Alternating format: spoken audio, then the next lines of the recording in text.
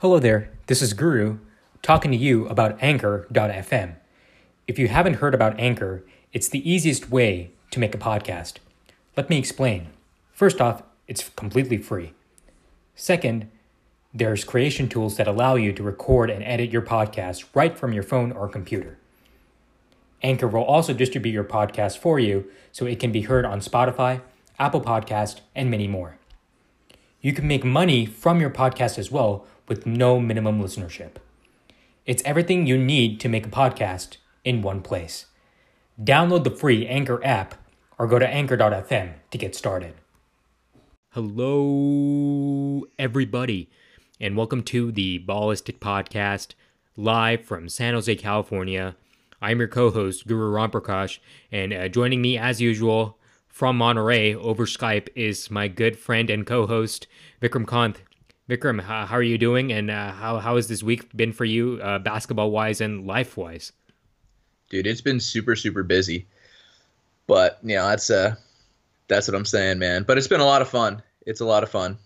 Yeah, and even my life has been busy, and just finding time to do this podcast is becoming difficult. But we both of us enjoy doing it, and that's why we always seem to find time Sunday nights to get together and talk some hoops. I always have a great time. Dude, absolutely, man. It's been really solid. Yeah, and so with that, we're basically going to go into the conference finals and talk about that, since we got done pretty much talking about all the semifinal series last episode. So we're going to go and talk about the conference finals, and it's sort of a perfect segue in a way. And then after we talk about the conference finals, we do want to get into the draft lottery and what happened on that fateful night. And we're obviously going to talk winners and losers and some of the players we like. But first, let's talk about the Western Conference Finals. We'll start off with that. And of course, the Western Conference Finals, it consists of these two teams, the Blazers going up against the Warriors.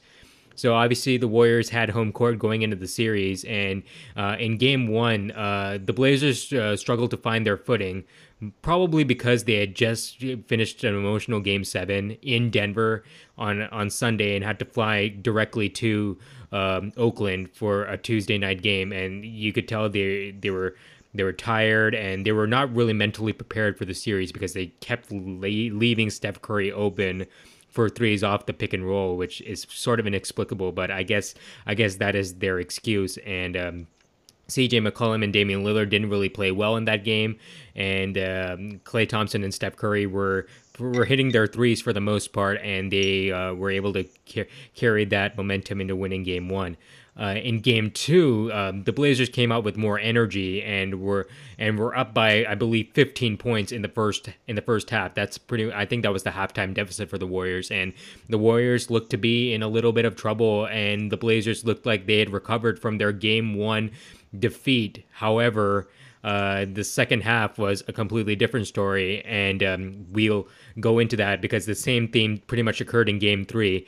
But in the second half, the Warriors had their flurry in the third quarter, and that pretty much brought them back into the game. And the Blazers, they did take a little bit of a lead in that fourth quarter. I believe they were up by 8, but they were pretty much unable to stop the Warriors once they went on their run, and it's basically because of the defensive pressure they're putting on Damian Lillard, and his inability to be involved in the game has really affected the Blazers rather late in games. And it's pretty much a credit to Draymond Green and Andre Iguodala, really, mostly Draymond Green, but yeah, that's how the Warriors pretty much took game 2 and were able to preserve home court. And then going into game 3, it's in the Moda Center in Portland. They're loud, they're raucous, and they at least want to take a game and make it a series. And it looked that way in the first half. Myers Leonard was the leading scorer for the Blazers, which, I mean, you could either take it as a good thing or a bad thing.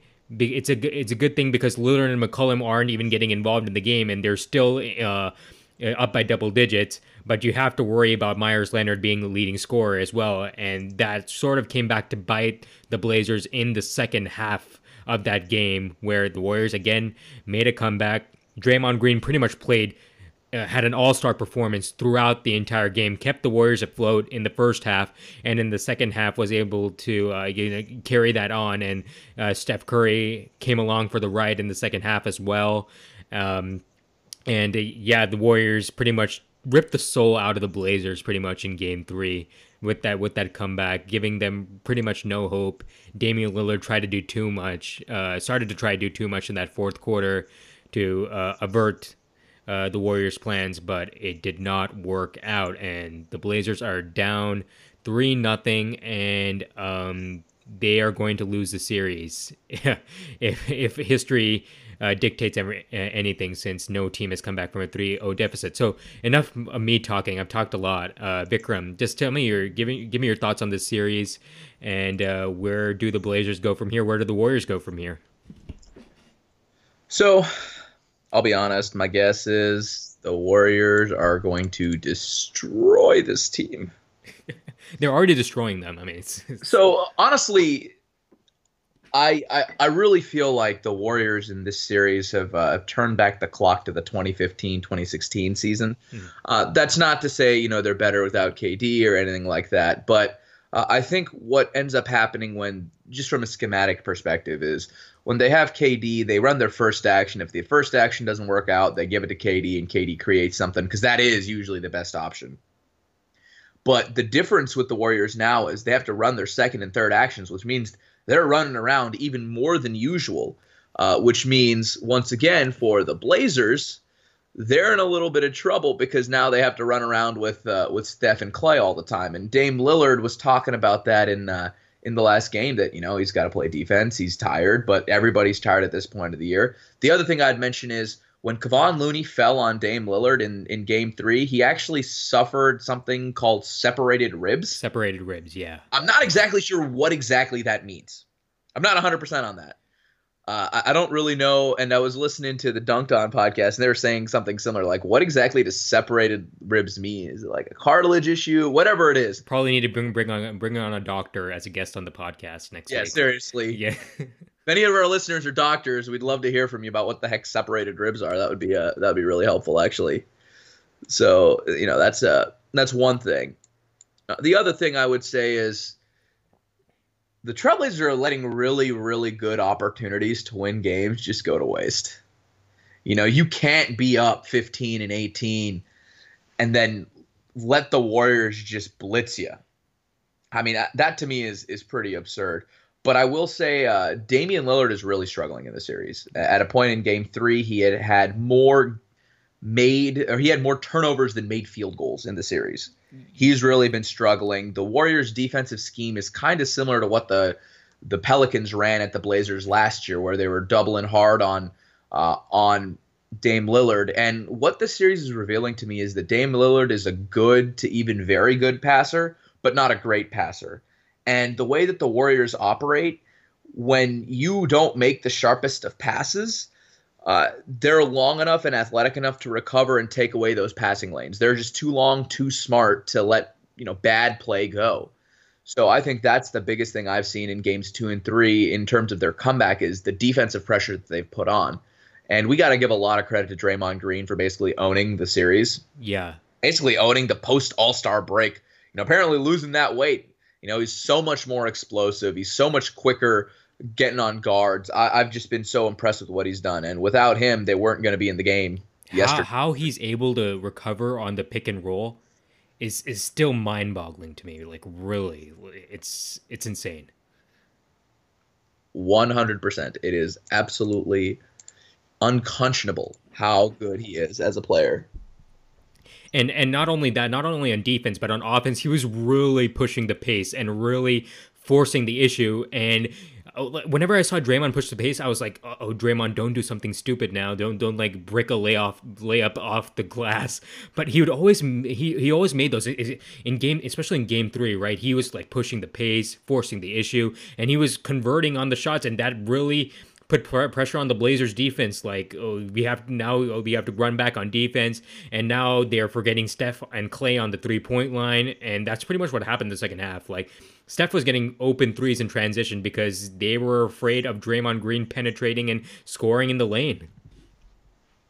And I also think what Draymond Green was doing that's most significant is he was turning, transition, like non-transition opportunities into semi-transition opportunities by just pushing. And that Absolutely. resulted in not only assists and buckets, but also getting other players involved. Like he absolutely got Jordan Bell that open dunk Yes. after Jordan Bell missed that open dunk, but he gave him another open dunk. And I think one of the things that really has to be stated, and Doris Burke was talking about it after the game, was the leadership that Draymond Green is showing. Encouraging the team, making sure that they're playing defense. He is the heart and soul of the Warriors, and he's proving it right now. Absolutely. I mean, you hit the nail right on the head, and I think it was mic'd up for that exchange with Jordan Bell. Right when once he missed the first dunk, he was like, "Hey, I miss shots. Steph missed shots. Everybody misses shots. Don't worry about it. Just move on to the next play." And lo and behold, Jordan Bell did, and he got another transition hoop. By the way, Jordan Bell he's shown great energy in this series. I must come out and say that. And yeah, and it's because of that energy that the Warriors are up 3-0 on the Blazers, and the Blazers pretty much look demoralized. I mean, in games 1 and 2, Enes Kanter started at center, and his inability to guard the pick and roll pretty much led to the Blazers having to make a change and starting Myers Leonard at center. And Myers Leonard was having a really, really good first half, like almost coming out of nowhere, creating a storyline for himself, a podium So moment. let me put it this way. I Yeah, don't know that they swapped out Cantor for his defense. I think the main because Myers Leonard I think is actually a worse defender than Enes Cantor.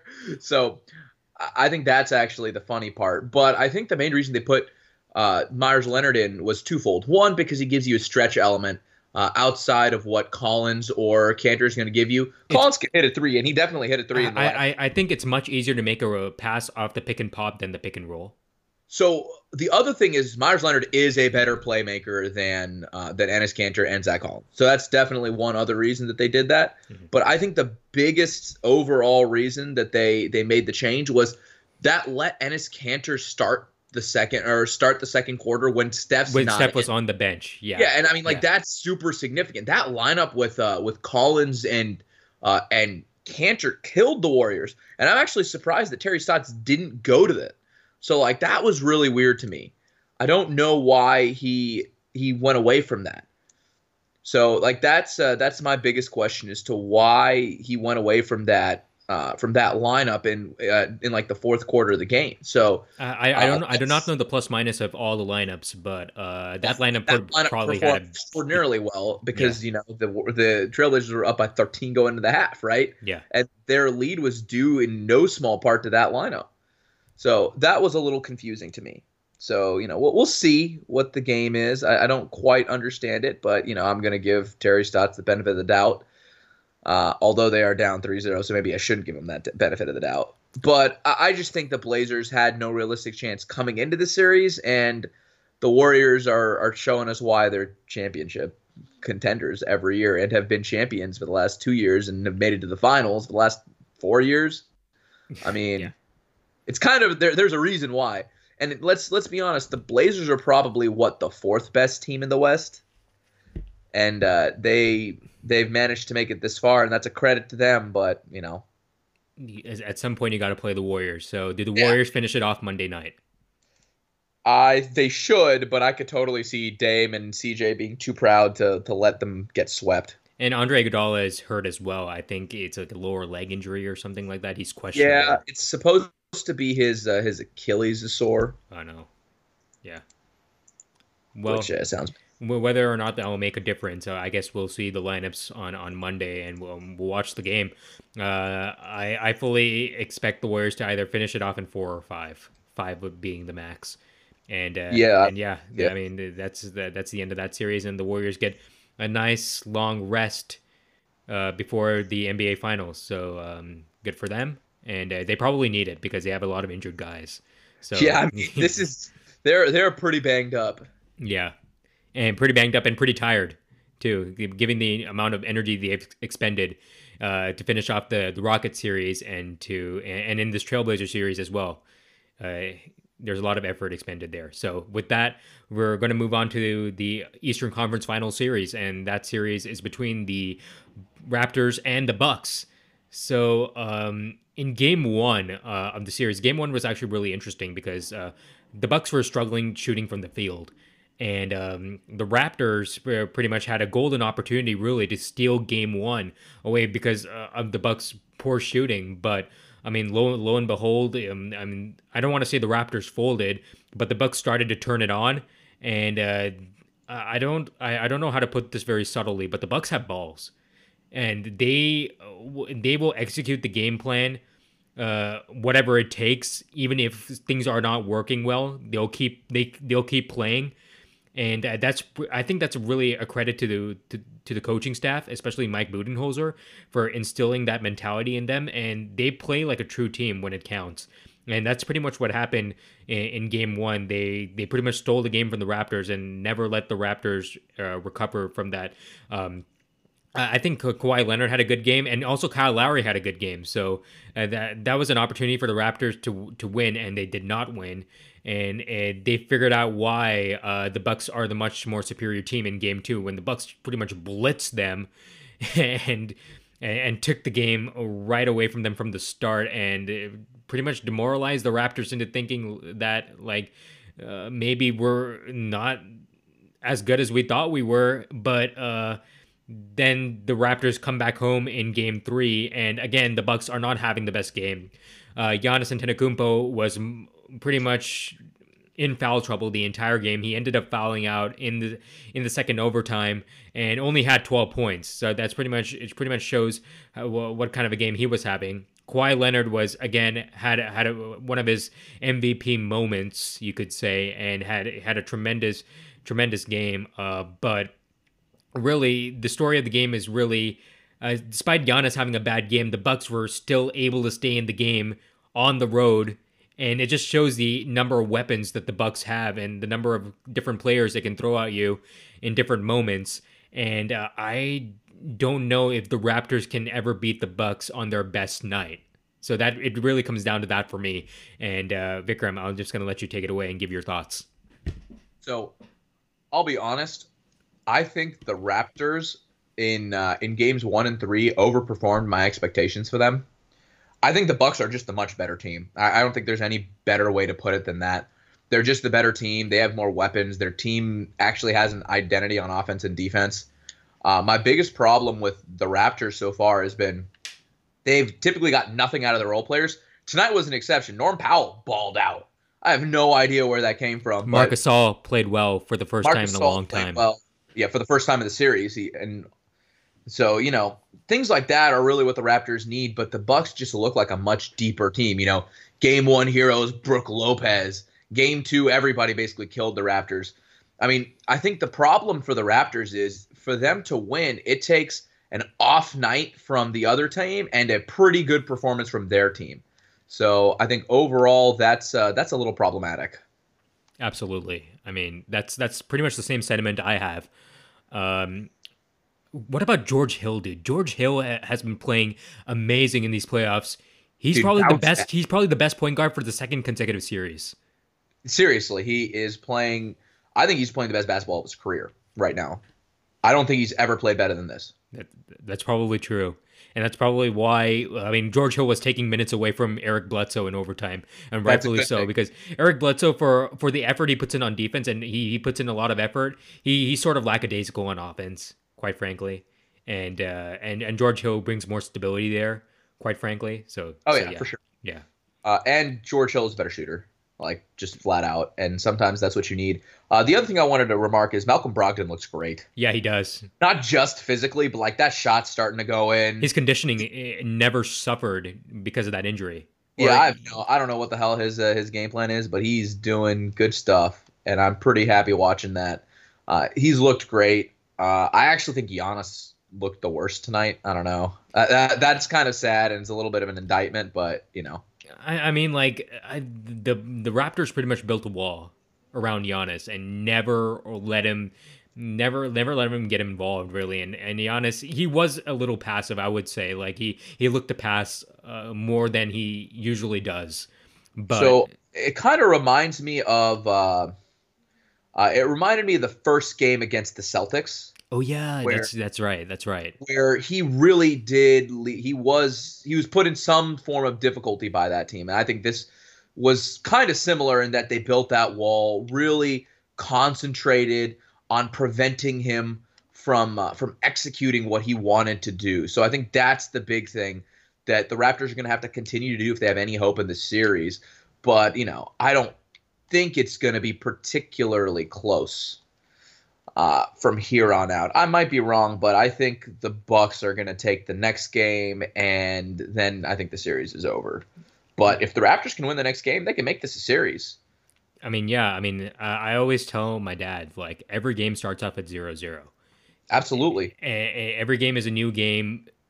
At least if you're not like mentally damaged by the previous game should have little to no bearing on what happens in the current game, right? I mean, you just go roll in with your players and see what happens. I think the Bucks had that mentality after game one of the previous series against the Celtics. Like every game is a new game. We just have to go out there and show what we have. And I think when push comes to shove, the Bucks are really the better team in this series particularly. But even in the NBA finals, they're starting to, there's people are starting to raise questions. Are the Bucks better than the Warriors, even with Kevin Durant? So I think the problem with this is I think that's undervaluing what the Warriors have done in the past 4 years. That's true. And I completely agree with you, but the fact that they have done it over the past 4 years, and they have gone to the finals in the past 4 years, and they're carrying a lot of weight, whereas the Bucks are coming in, they're this young upstart team. They've never been this far. They supposedly have fresh legs. They don't have many significant injuries to talk about, and yeah, there they are, and they're the number one defensive team in the league, just like the Warriors were back in the day. Right, so they share a lot of similar traits. Sure, I just think the one thing with the Bucks is, and I think the Warriors are have good personnel to defend them. First of all, but That's the biggest true. thing is the Bucks are based on one player's unique talent in Giannis. If Steve Kerr can figure out a schematic way to take him away, I think they're going to play pretty well. And you already see the Raptors doing this, right? Like the Raptors may not be the great. I mean, they should be a really good defensive team, but what the Raptors are essentially doing is say anybody but Giannis beat us. And to this point, that's worked. But right now, you're seeing that, well, they were able to take a game that way, right? A poor Giannis performance. The other players really didn't beat you. You let Kawhi be somewhat efficient, and you were able to win that game. So, I mean, if that strategy works for the Raptors, why wouldn't it work for the Warriors? That's really true. And we haven't really seen the Bucks challenged that often in these playoffs. Like I would love to see the Bucks if they get challenged for like 2 consecutive games, and they're really close games for 2 consecutive games. How they would react to that situation, because really they're miles above any other team in the Eastern Conference. Like we've seen this, right? So when they go up against the Warriors, they're a formidable opponent. I don't think anyone doubts that. But if they have to play close games and they have to go mano a mano, and their best performance is the only thing that's going to win, what's going to happen? Can they still go 6 for 30 from 3-point range through 3 quarters against the Warriors and still have a chance to win that game? I think the Warriors' offense is drastically better than what the Raptors are putting on the floor in almost every conceivable way. That's true. And you could say the same thing for the Celtics as well. Yes, absolutely. So yeah, that's pretty much our thoughts on the series. I agree with you. I think the Bucks take Game 4 and take Game 5. I think the series is over in 5, just based on what we've seen.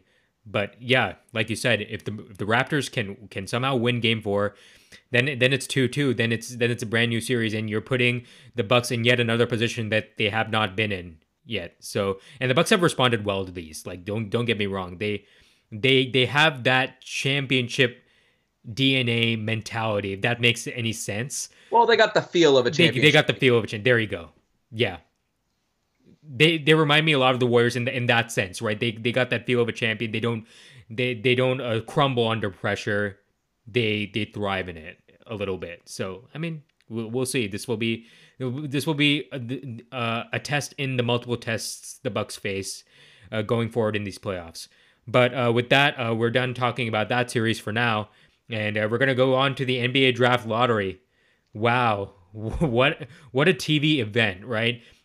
Especially with the odds pretty much all evened up or normalized, really. Like, we really don't know who's going to win the lottery going into the TV event that the NBA Draft Lottery has become. And because of that, it has created great suspense as to which teams are going to move up. No one would have predicted that the Pelicans and Grizzlies would be the top 2 picks going in. And I mean, when it happened, it was like, oh my God, holy crap. And of course, the Knicks and Lakers got in as well, so that added extra intrigue. Like, oh, these big market teams are in that party as well. But Vikram, just give me your thoughts on how the draft lottery took place in your mind, and what does it mean for the NBA in terms of marketability? So I think it's a good decision to, like, it makes it a lot more uncertain about who's going to get the first pick, right? But I don't think this is going to eliminate systemic tanking. It's not. And so the main reason, and I think people have to understand this, like, yes, it is totally true that the Pelicans and the Grizzlies being the 1 and 2 pick was an unexpected, improbable result. So that's totally true. But the thing that I want people to understand is relative odds are still a thing. Like, 14% is better than 2%. So there's still value in being, the worst team in the NBA. So in that sense, like, there's still an incentive to tank. So the idea that I think Rudy Gobert said the age of tanking is over, it's definitely not over, because it's still a far superior outcome when you have the worst record. There's just not as much incentive to be the worst record versus the second worst versus the third worst. There's still an incentive to be one of the worst teams in the league. So, you may not. If you're the worst team in the league, you're guaranteed a top 5 pick, right? Yeah, I believe you can fall no worse than 5th. No worse than 5th, exactly. So that in and of itself will not eliminate tanking, but if nothing else, it makes watching the lottery a fun event. Yes, it is definitely fun to watch now. And it's been a very enjoyable experience overall. It has been fun. I don't think we can take that away. It is extremely entertaining that the Pelicans got the first pick, because, it totally destroys the whole Anthony Davis trade scenarios. Yeah, it's kind of funny. I mean, I remember and this coincides with history a lot, because right after Chris Paul got traded, the Pelicans got the number 1 pick and they picked Anthony Davis, their next franchise player.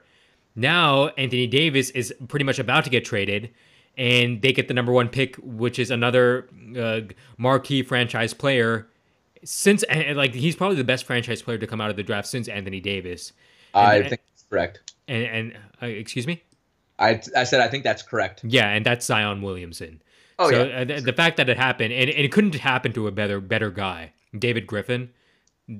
David Griffin is a great front office staff guy. Like, he is fantastic. Not only does he bring his GM experience, he brings in great understanding of staff, great understanding of players, great understanding of basically how to run a franchise, and he's very good at playing with superstars. And I fully believe Zion Williamson at his worst is going to be a good all-star, and at his best is going to be, MVP caliber. So David Griffin is a good GM for that scenario. So I'm very happy for the direction the Pelicans franchise is going in. There's some other really cool stuff that they're doing in terms of upgrading their facilities, their training staff, stuff like that really shows that their ownership with Gail Benson is taking a step forward in terms of how the franchise is going. So I'm really happy for them. Yeah, and this is such a relief to me personally, because we always thought that the Pelicans' lease was expiring in the sense that, right after Anthony Davis gets traded, who is coming to the Pelicans games? You know what I'm saying? Yeah, absolutely. Yeah, and we've talked about this at length on previous podcast episodes, like, when are the Bensons going to sell the Pelicans? Because, and that's a very valid question, because New Orleans, and Vikram, believe me, New Orleans is a football town. They love their football. They love their Saints more than they love their Pelicans. And I mean, that's not a knock on the Pelicans. That just shows what kind of a place New Orleans is. So right after, if they never got the number 1 pick, right, and they traded Anthony Davis, it's the question starts to become what are the Pelicans coming? I mean, what are the Pelicans fans coming to the games for, right? And empty arenas for 2 or 3 consecutive seasons could put a hamper on the franchise that is very unforgiving in the sense that now Maybe the franchise moves. the franchise move, other owners start to inquire about what's going on with the Pelicans, and the Pelicans get owned by the NBA again, and then someone in Seattle is like, hey, we got this new arena in Seattle, why don't you come play here? And the rest is history. So That's totally so possible. this extends their lease in New Orleans because now There's a reason for them to be in New Orleans now. The exactly. other thing I would say is I don't know that there's too many better fits in terms of coaching for Zion than Alvin Gentry, who is really revolutionized what bigs do. Absolutely. So I think You're that's right. a really good fit for Zion Williamson, especially in the past couple of years where he's had to deal with DeMarcus and Anthony Davis bringing the ball up. Like he's going to have a lot of freedom in New Orleans and a system that tries to take advantage of his unique talent. So I think from a coaching perspective too, it's a win-win outcome for him and for the NBA. Like people forget, Yeah. Alvin Gentry is responsible for why the Warriors are so good in offense. Oh yeah, he is definitely a big piece of why they are good. So I think that's definitely true. Yeah, I just, and I'm glad David Griffin decided to keep him on as coach, and Pelicans organization as well, just to because Alvin Gentry's not a bad coach. He's a great coach. He's just been dealt a very unforgiving hand, and I'm glad that he's finally getting the opportunity. So, moving on, not moving on, but like now, what do the Pelicans do with Anthony Davis? He still reportedly still wants to be traded, and I personally think that they have to trade him during the draft because that is when you get the most for Anthony Davis. And the question is now, if you're David Griffin, what do you want? Do you want more picks, or do you want more players, or young players? uh, I would take players, definitely players at this junction because this draft isn't that great. Yeah, that's I think who can give you the best package of draft assets or draft assets plus young players is your go-to plan. I don't think the Celtics are going to be in this very much. yeah, especially if they lose Kyrie. I think the two candidates that have been brought upon pretty often are the Knicks and the Lakers. And the Clippers. And oh yeah, and the Clippers. But I think the Clippers are a distant third in this. Maybe if they offer Shea Gilgis Alexander, Yeah, so the then you idea start is to you talk. get the idea is the offer Shea and Shamit plus whatever you gotta Oh my have for. God, Shea and Shamit, my God, those are two role players I really love. Yeah, I just I think people are a little too high on Shea. Maybe I'm wrong, but like I don't. I mean, I think he's good and he's gonna be a really good player. I don't think he's gonna be a great player. Well, yeah, I mean, yeah, and that's the type of thing that we'll see.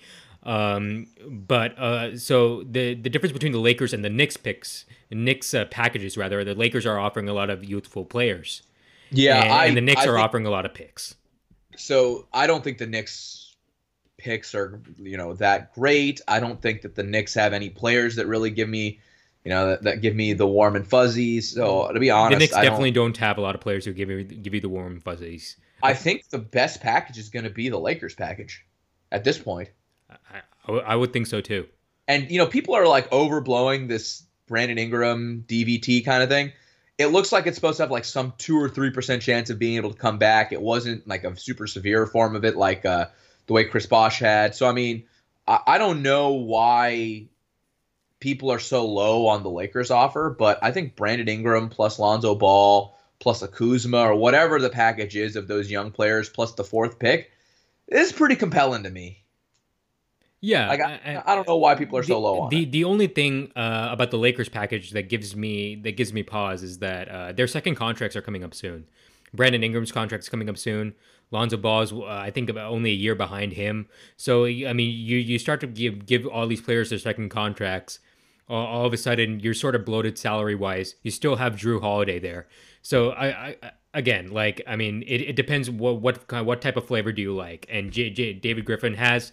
I mean, his idea of what he wants, whether he wants to develop young players who are already in the league, or sort of draft his own team, and that'll be his choice. But I definitely do think they should trade Anthony Davis on draft day, and if they don't, that will be a major failure Not and not only because now you have to sort of uh, wait out free agency before you trade him, but if you end up trading him during the trade deadline or just letting him go, then that will be a huge loss, I would think.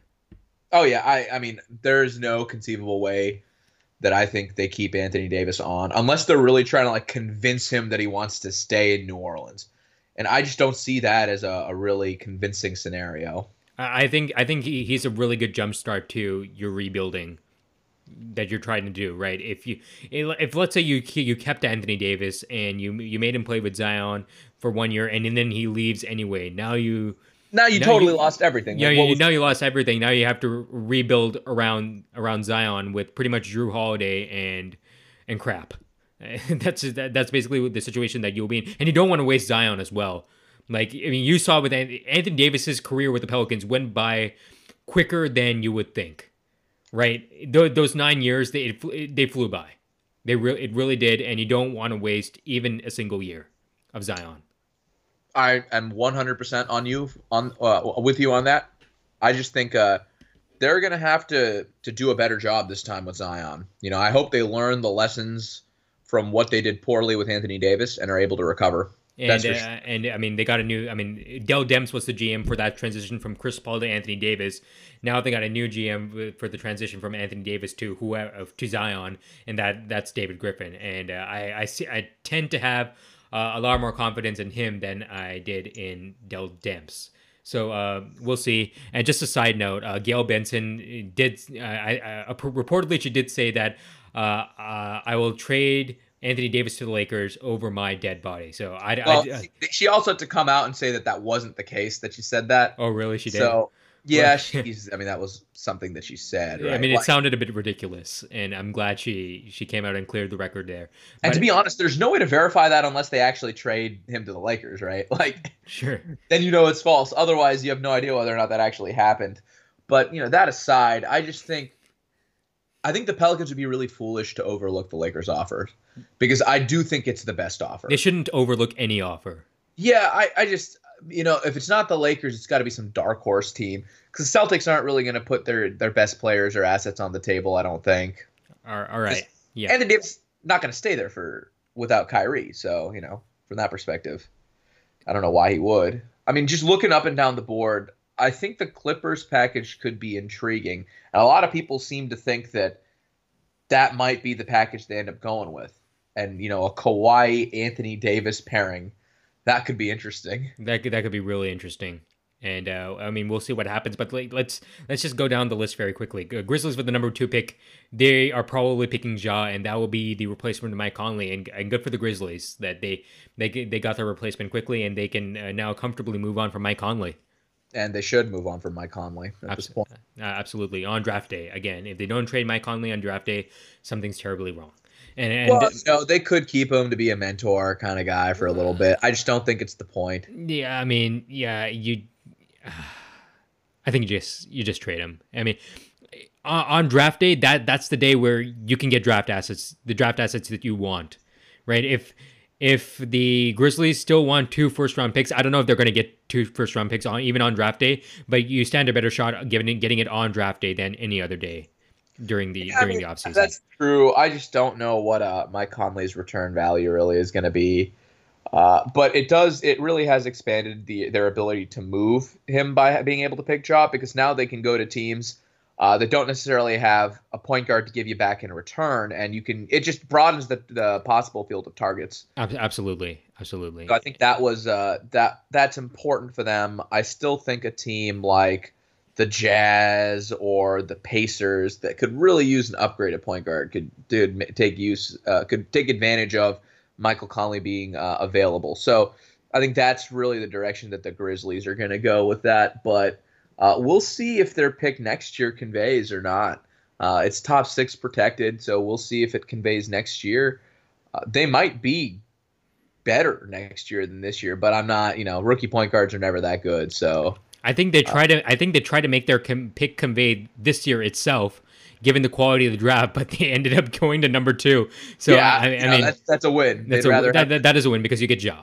right? Oh yeah, and I think they're very happy to have him. And this is, I mean, it's for me personally, it's Zion and Ja and maybe RJ Barrett and then the rest, right? So I mean, if you're in New York and LA, they are probably looking to trade their pick for Anthony Davis or whoever else comes up on the market. And really, I don't see them being really thrilled with drafting the player here. But if they do draft a player, they would probably be a part of their rotation going forward. But on draft day, what's the storyline you're looking forward to watching on draft day? I really want to see what the hell the Celtics do. They have too many picks. They have more picks than roster spot. You know what I mean? At this point, like, yeah, I have no idea what the Celtics are going to do. I think that for all of the bright future that it appeared that they had at the end of last year, I think I like what the Nets have better than what the Celtics have right now. You said that last week. And I know, and it's pretty sad, isn't it? Yeah, I agree. They sort of mismanaged the situation by like courting all their picks, and then other teams are like, okay, fine, take players. We're not stopping you from taking a player in the 20s and not playing him, and then having to cut him, and then. So here's the problem, right? Yeah. Picks are valuable because they're cost-controlled contracts and all that kind of stuff. But once picks become players, they lose a lot of value because you know exactly what you're getting. Exactly. With the trade.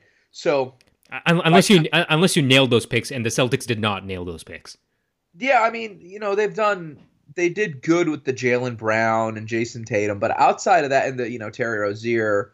But outside of that, like with the large number of picks they've had some duds in there. You know, the Semi Ojales, the Yabuseles, RJ Hunters. Yeah, I mean, there's plenty of examples of poor drafting by them, and I just don't know what they're going to do with their middling picks this year. You know, it's like 15 and 8. I don't remember exactly where they are on the pick list. If you got that up, where are they picking in the first round? Okay, so they're picking 14, 20.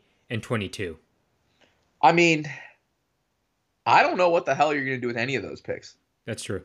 Seriously. 14 might be a borderline pick. Maybe you get a rotation guy, but 20 and 22, I don't see those guys making the roster, quite frankly. Not for the Celtics, at least. Not for the Celtics. Yeah, this feels like you've got to trade. Yeah, you got to trade like all three. You got to find a way to trade those. I'd trade all three of them somehow, some way. I don't know what the hell they would do, but I would find somehow, some way to trade all three of those picks for something of value, right? Because something, yeah. I mean, and for me personally, the story, and that's a great storyline to look for. For me personally, it's how far does Bol fall? And we've talked about this at length off the air, right? How far does Bol go before somebody takes him? I do not see him falling past 20. Dude, I think with and it'll all depend on medical, and we probably do not get access to any of that information. Whatever access that we get, it's like from sources that talk on Twitter and so forth. But me personally, I do not see Bol falling past 20. If Bol falls past 20, that means something's really wrong with his medical. Dude, I'm gonna tell you, as long if his medical checks out in terms of he'll heal, I would really love to see him in Atlanta. Can you imagine how much fun that would be? Oh my god! And Atlanta, they had the 8th or the 10th pick. They have the Which other player are you going to draft with that pick? That's what I'm saying, man. That's not going to have that's going to have the potential of Bol. I would take Bol if I was Atlanta. They got 2 bites of the apple. Take one, man. Yeah, take one for sure. You either are getting a rotation player, or you're getting Bol. Like you have to weigh the cost benefit analysis here. If you're Atlanta, right? If you take a player other than Bol, let's just say, right, and that player becomes a rotation player. Okay, that's great, right? But if you take Bol and he becomes a star, and he's a center, and he fits perfectly with John Collins, right, in the front court, and it becomes a pick and pop partner with Trae Young. Like, people are saying like Bol is the best shooter in this draft, and I don't disagree with that. Yeah. I when I watched him shoot, he's got amazing form. Exactly. I mean, I'm excited to see what he can do in the NBA. I agree with you. That's a hell of a story. If you're Atlanta, if Bol for some reason is not ready to play this year, don't worry about it. Who cares? Yeah. You want to be bad still. I mean, like exactly. I mean, they're projected, right now to take like Cam Reddish is supposed to fall to 8. That would be something nice. Can you imagine your lineup? Your good starting five lineup is Trey Young, Kevin Herter, Cam Reddish, John Collins, Collins, and then Bol and Bol. then Bobo. Let me say, shooting from every position and lots and lots of fun. So, I think that the Hawks have a really bright future. They're another team that's been run pretty well, so I'm excited for them. The funny news, did you hear the funny news out of LA where they're not going to hire another president of basketball operations? Yeah, and it's funny based on your perspective, I guess. But I mean, I love the Lakers, but I've heard it's the brain trust of Pelinka and the Ramby that are going to be making Ramby. Yeah, that's the thing, dude. I didn't come up with that. Oh my god! But I think it's kind of funny. It is very funny, and I'll just say this regarding that: Rob Pelinka does not have a good reputation in this league, and it's very very apparent. And I do not know how the Lakers are going to ever be players in negotiations with regards to trades, with regards to signing other people, if Rob Pelinka is the face of all of that. I'll just say that and leave it at that. Sure. Yeah, I probably fair. And, I mean, let's see. And with that, can we wrap up this episode, Vikram? Yeah, man. I think we covered a lot of good ground. We definitely did. And you can always download our podcast on Apple Podcasts and Google Play, and subscribe as well for updates on our episodes. And again, you can always email us questions at ballisticpodcast@gmail.com. We do check that inbox, and whenever we do get questions, we will basically answer them on the air. And with that, that is the end of our episode. For Vikram, I'm Guru. We'll talk to you guys soon.